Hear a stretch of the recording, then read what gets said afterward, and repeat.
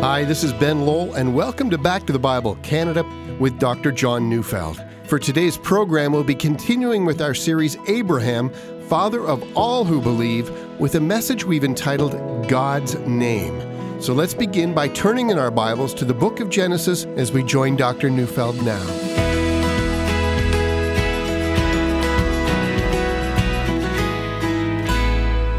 If you're a parent, well, you named your child. In a great part of the world today, we typically name our children what we do for about three different reasons, I think. The first reason is that the name is found in our extended family. A second reason might be is that we simply like the sound of the name. And a third reason is because we associate the name with someone famous. But we don't typically name our children to describe them or to define them. After all, at least so we think. They haven't done anything yet, so how can we describe them or define them yet? And it's because of this that we tend not to place a great deal of significance in a name. It is for us simply a label that identifies an individual. After all, what's in a name? So names tend to have very little significance to us. It was in William Shakespeare's play Romeo and Juliet that Juliet argues that even though Romeo comes from the house of Montague, that it doesn't matter. In her words, a rose by any other name would smell just as sweet. So whatever we call something, it's of no consequence. It's simply a word. It is character and not the words we use to define them that makes the difference. At least that's how we think. And of course, in some ways that's true, but in other ways, nothing could be further from the truth. After all, one of the great struggles in our day has everything to do with how we name things. So, for instance, I'm not the only one that has noticed that those who favor allowing unborn children to be killed are called pro-choice and not pro-death of unwanted children. And prostitutes are renamed sex trade workers. See, I don't want to belabor the point, but it turns out that what we call the rose is a matter of considerable debate. So we can see that names and what we name things really does matter a great deal. Now, let's get back to the names that we give people. We've noticed that for most people, the name they bear has no deep significance at all. But in the Bible, a name is a revelation of who a person is and about their character and the way in which they walk and live and about who they truly are. So for that reason, one would want to pay a great deal of attention to the names. Now, Genesis 17, 1-2 says, When Abram was 99 years old, the Lord appeared to Abram and said to him, I am God Almighty. Walk before me and be blameless, that I may make my covenant between me and you and may multiply you greatly. Now, another way of saying that is to add the word because before the sentence. Because my name is God Almighty, you should walk in a blameless fashion before me, and so that I would fulfill my covenant. And so somehow connected to the name is the way in which Abram was supposed to live. See, and for this reason, I've decided to dedicate one broadcast to the name of God. We notice that there are numerous times in the Bible in which God simply makes reference to the importance of his name. The fourth command, found in Exodus 20, verse 7, simply says, You shall not take the name of the Lord your God in vain, for the Lord will not hold him guiltless who takes his name in vain. Now, unfortunately, many only understand this command in very narrow terms. For them, it simply means that you shouldn't use the name in profanity. Now, of course, we must not use the name in profanity, but the command goes far beyond that. We must not use the name of God in any manner that's not related to worship and to reverence or honoring the name. Any other use of the name is strictly forbidden. So, for instance, it has become quite popular in our day when people use the name as an expression, or using the name to make a joke, or even using the name in a casual manner. All that is forbidden. The name itself is the cause of veneration and reverence and awe. Leviticus 22, verse 32, we read, And you shall not profane my holy name, that I may be sanctified among the people of Israel. See, once we understand that using the name with reverence is a part of our sanctification, we begin to see how important the name is. And so when Abram first entered into Canaan, Genesis 12, verse 8 says, From there he moved to the hill country to the east of Bethel and pitched his tent, with Bethel on the west and Ai on the east, and there he built an altar to the Lord and called upon the name of the Lord. Now, the Hebrew word for the name of the Lord, of course, is the word Yahweh, a name which many Jews today simply will not express, lest they desecrate the name. They simply substitute the word Lord for Yahweh. But the name has a meaning, and the meaning of Yahweh simply means to exist or to be. As God would later say to Moses, I am that I am. I am the God who exists. That's why the name Yahweh is said. That can be understood either that unlike the idols of the day who were but wood and stone, this God actually existed, or it could also mean that God exists by nature. That is, he is self-existent in that his existence doesn't depend upon anything outside of himself. Now, in order to understand that, consider the fact that everything else that exists depends upon something outside of itself for its existence. And so, for instance, you and I exist because of our parents, who existed because of their parents, who ultimately existed because of God. But God exists independent of all things. He is self-existent in his nature. Yahweh, the God who is. But the God who is would reveal himself in a series of other names. See, 5 of those names begin with the prefix El. In Hebrew, El simply means God. Genesis 14, after Abram has defeated the 4 kings from the east and rescued his nephew Lot, we saw that he was greeted by the king of Jerusalem, a man named Melchizedek. And in Genesis 14, verse 18, we are told that Melchizedek knew the name of God as El Elyon, or God Most High. Now that name must have been revealed to Melchizedek. He didn't come upon it on his own. The one God who exists declared his name to Melchizedek. El Elyon, that's the name by which he was called. Now, for Abram, who had just won a battle over 4 kings, that was really significant. First, that God is greater in strength than the 4 kings, well, that seemed obvious. Abram knew that he had won a victory over those 4 kings by the help of the God who exists. And there he learns that his name is God Most High.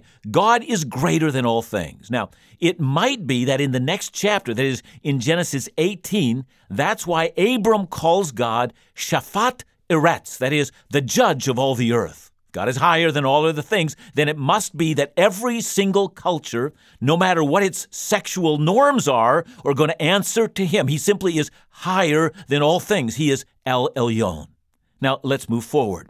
In Genesis 21, the chapter in our Bible that describes the birth of Isaac, after so many years, and also after Abraham was able to seal a treaty with the Philistines in the land, ensuring that Isaac's heritage would remain in the land, we read in verse 33, Abraham planted a tamarisk tree in Beersheba and called there on the name of Yahweh, and then he calls the God who exists El Olam, or the everlasting, or the eternal God.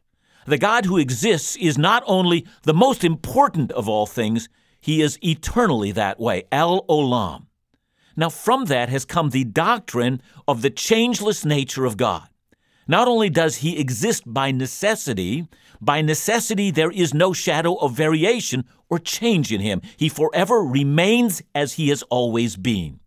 How would you imagine that for a moment, that what it would be like if God changed?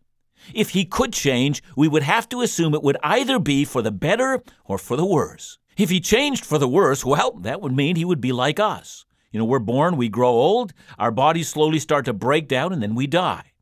If God changed for the worse, we might assume that the perfections of God are breaking down. In that case, tomorrow, he would no longer be the righteous God. All of his glory would be in decay. And that would mean that whatever God had promised us today would never be secure in the future. But what if God changed for the better? Well, that would mean that whatever he did and whatever he was could always be improved upon. And therefore, the present version of God is not El Elyon, that is, the Most High God. But since his name is El Olam, the everlasting God, then nothing can be subtracted or added to him. And therefore, since he is El Olam, the eternal or everlasting God, then it only follows that whatever God promises, that he also fulfills.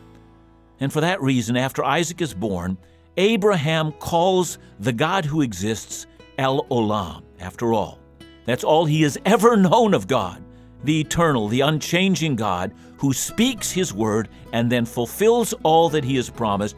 Nothing ever changes in this one God. And that, my dear brother and sister, is our hope.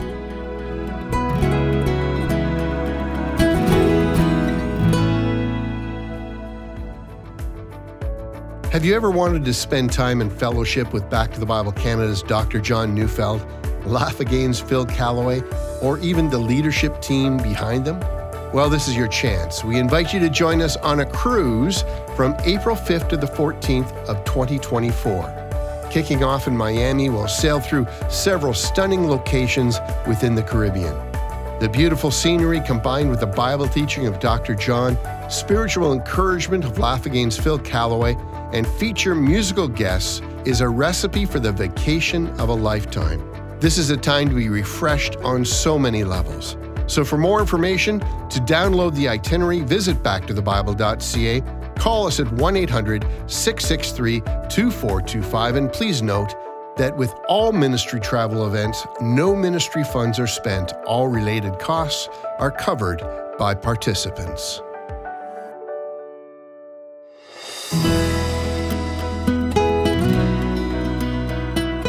In Genesis 17, Abram is about to encounter another name for God. Genesis 17 verse 1 says, "When Abram was 99 years old, the Lord appeared to Abram and said to him, 'I am El Shaddai.'" Now, the name of God, El Shaddai, was going to come up several more times in the book of Genesis. In Genesis 28, when Isaac, the son of Abraham, sent his own son Jacob to go to Padan Aram to find a wife there, and so fulfill the promised blessing of Abraham, Isaac says to Jacob, and I'm reading Genesis 28, verse 3, "May El Shaddai bless you and make you fruitful and multiply you." Let's go forward to Genesis 35. Jacob is coming back to the land of Canaan, and he's accompanied by his wives and children. Verses 9 to 11 tell us what transpired. It says, God appeared to Jacob again when he came from Padan Aram and blessed him. God said to him, "Your name is Jacob. No longer shall you be called Jacob, but Israel shall be your name." So he called his name Israel. And God said to him, "I am El Shaddai. Be fruitful and multiply. A nation and a company of nations shall come from you, and kings shall come from your own body." So please notice here that the name El Shaddai is again being used when Abraham's descendants are being promised the fulfillment of the Abrahamic covenant. Abraham's descendants, like the stars of the heaven, it's related to the name of God, El Shaddai. So the next time the name El Shaddai is used in the book of Genesis relates to Jacob. Now he's an old man. As far as he knows and believes, his son Joseph is dead, and an unknown ruler in Egypt has taken his son Simeon as his captive, and now demands another son, Benjamin, as his captive as well. But he has no choice because, well, they're all starving, and so he will allow Benjamin to go to this seemingly ruthless ruler in Egypt. And as he releases Benjamin on the journey to Egypt, Jacob says, and I'm reading Genesis 43, verse 14, "May El Shaddai grant you mercy before the man, and may he send back your brother and Benjamin." And that now becomes Jacob's only hope. It would seem that his family is being decimated. He places his hope in the name of God that his family has known and the promise that has been made. May El Shaddai intervene. The next use of the name is found in Genesis 48, verse 3. Jacob now has his entire family restored to him, including Joseph. But there's so much catching up to do with Joseph and the blessing of Joseph's children, explaining to those boys their place in the Abrahamic covenant, and so how to begin. Listen to Jacob's own words. He says, "And Jacob said to Joseph, El Shaddai appeared to me in Luz in the land of Canaan and blessed me and said to me, 'Behold, I will make you fruitful and multiply you, and I will make you a company of peoples.'" And so we can see that with each use of this name for God, the same promise is being recalled, that God would fulfill the Abrahamic covenant and increase the descendants of Abraham until they become too many to number. And with that, the earth receives the promise of a blessing. And finally, in Genesis 49, verse 25, it records the last use of that name in Genesis. Jacob, now dying, offers up a blessing on his 12 sons. To Joseph, he promises that Shaddai will bless you. Indeed, in one sense, we can see that in the book of Genesis, as it progresses, it is this name for God, El Shaddai, that becomes the most often used name for God. In Genesis, El Shaddai is the prominent name of God. So much so that in Exodus 6, verses 2 to 3, we read of God's revelation to Moses, and there it says, God spoke to Moses and said to him, I am Yahweh. I appeared to Abraham, to Isaac, and to Jacob as El Shaddai. But by my name Yahweh, I did not make myself known to them. Now, as an aside, that statement sometimes causes a great deal of confusion in Bible readers. For it is clear that if we go back to Genesis 15, verse 7, that God does indeed reveal himself to Abraham as Yahweh, and in Genesis 38, verse 13, he also reveals himself that same way to Jacob. The patriarchs were very aware of that name for God. Furthermore, if we go all the way back to Genesis chapter 4, verse 1, we have there Eve with her giving birth to her first son, and she says, I have gotten a man with the help of Yahweh. Eve's words, that is, with the help of the God who is. And so it can rightfully be said that the name Yahweh is indeed the oldest name for God, as old as language itself. It's the first and foremost of all the ancient names of God. And that brings us back to Exodus 6 and the strange sentence that Abraham and his family did not know God as Yahweh, but rather as El Shaddai. Now, it is true that they would not have called God Yahweh. They would have called him El Shaddai. That's how God taught them to refer to him. But in Exodus 6, something new happens. The introduction of the name Yahweh is related to God setting Israel free from Egyptian slavery. In Exodus, the principal use of the name Yahweh relates to redemption, freedom from bondage. And in the New Testament, the theme from Exodus is used as Christ announces that he is the Passover lamb, and the very thing that the Egyptian Passover was looking forward to. In fact, the New Testament often extends the illustration of the Passover, explaining that our salvation comes in those terms. Let me give you an example. 1 Corinthians 10, 1-4. For I do not want you to be unaware, brothers, that our fathers were all under the cloud and all passed through the sea, and all were baptized into Moses in the cloud and in the sea, and all ate the same spiritual food and all drank the same spiritual drink. For they drank from the spiritual rock that followed them, and that rock was Christ. And so, from 1 Corinthians, the Apostle Paul likens the Red Sea crossing to Christian baptism and the manna to the Lord's table. He's making the point that all of the elements in the Exodus story is ultimately fulfilled in the cross of Jesus and the salvation of sinners from slavery to the evil one. And by the way, calling Jesus Lord is calling him Yahweh, the name of the only God who exists, the God who saves. And so we can see that in the First Testament, the book of Genesis, the name El Shaddai is primarily used as the way in which God indicates that he will fulfill his promise to bring a blessing to the world. And in Exodus, the name Yahweh is primarily used as the way in which God saves his people. So El Shaddai relates to the promise, and Yahweh relates to salvation.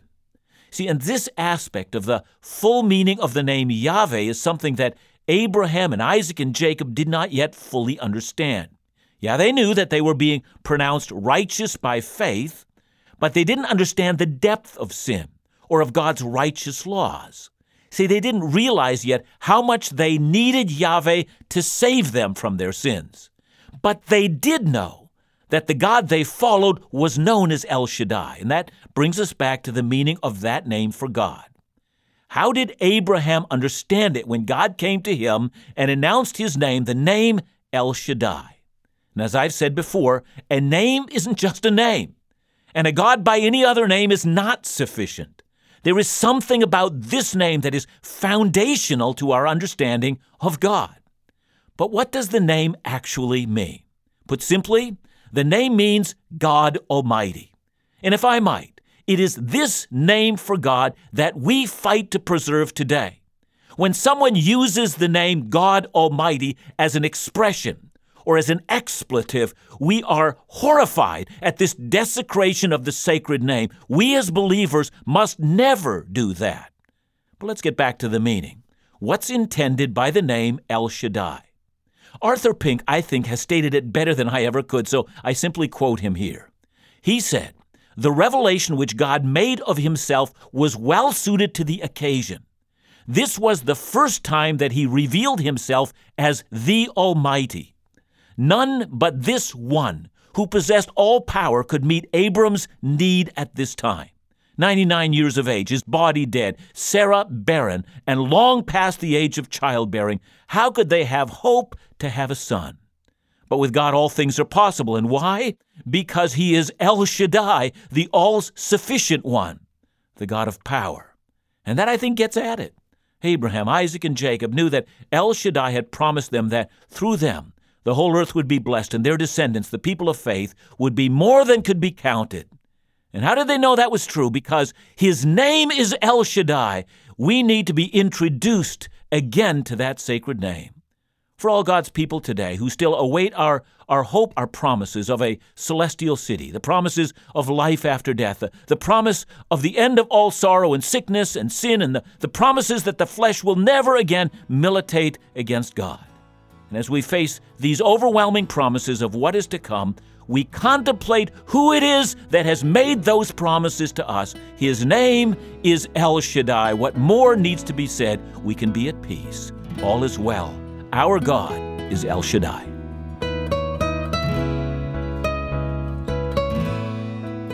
John, I know this is important to you as it is to me, but we seem to speak the name of God very casually in our culture today. I think even the names we say of God or the crosses that we wear, but it really ought to be used with much more reverence, doesn't it? Oh, Ben, that's so right. And thank you for bringing that up, because I think all of God's people need to hear this part of it. Never use the name of God in a joke. I mean, it's just always inappropriate, always. God's name is not to be used in a casual way. Never use it to emphasize a point. You only use God's name when you're studying theology, when you're talking about sacredness, or when you're bowing your head in worship. I mean, outside of those contexts, we never speak the name. And so this ought to be, a part of basic Christian training, basic Christian vocabulary. This is a part of who we are. And we need to tell that to our children. We need to tell that to new disciples. We need to help people to understand this is basic Christian conduct. This is how we approach the name of our God. He is the El Shaddai, the all-sufficient one. Thanks so much, John. Back to the Bible Canada, leading you forward in your walk with Jesus every day.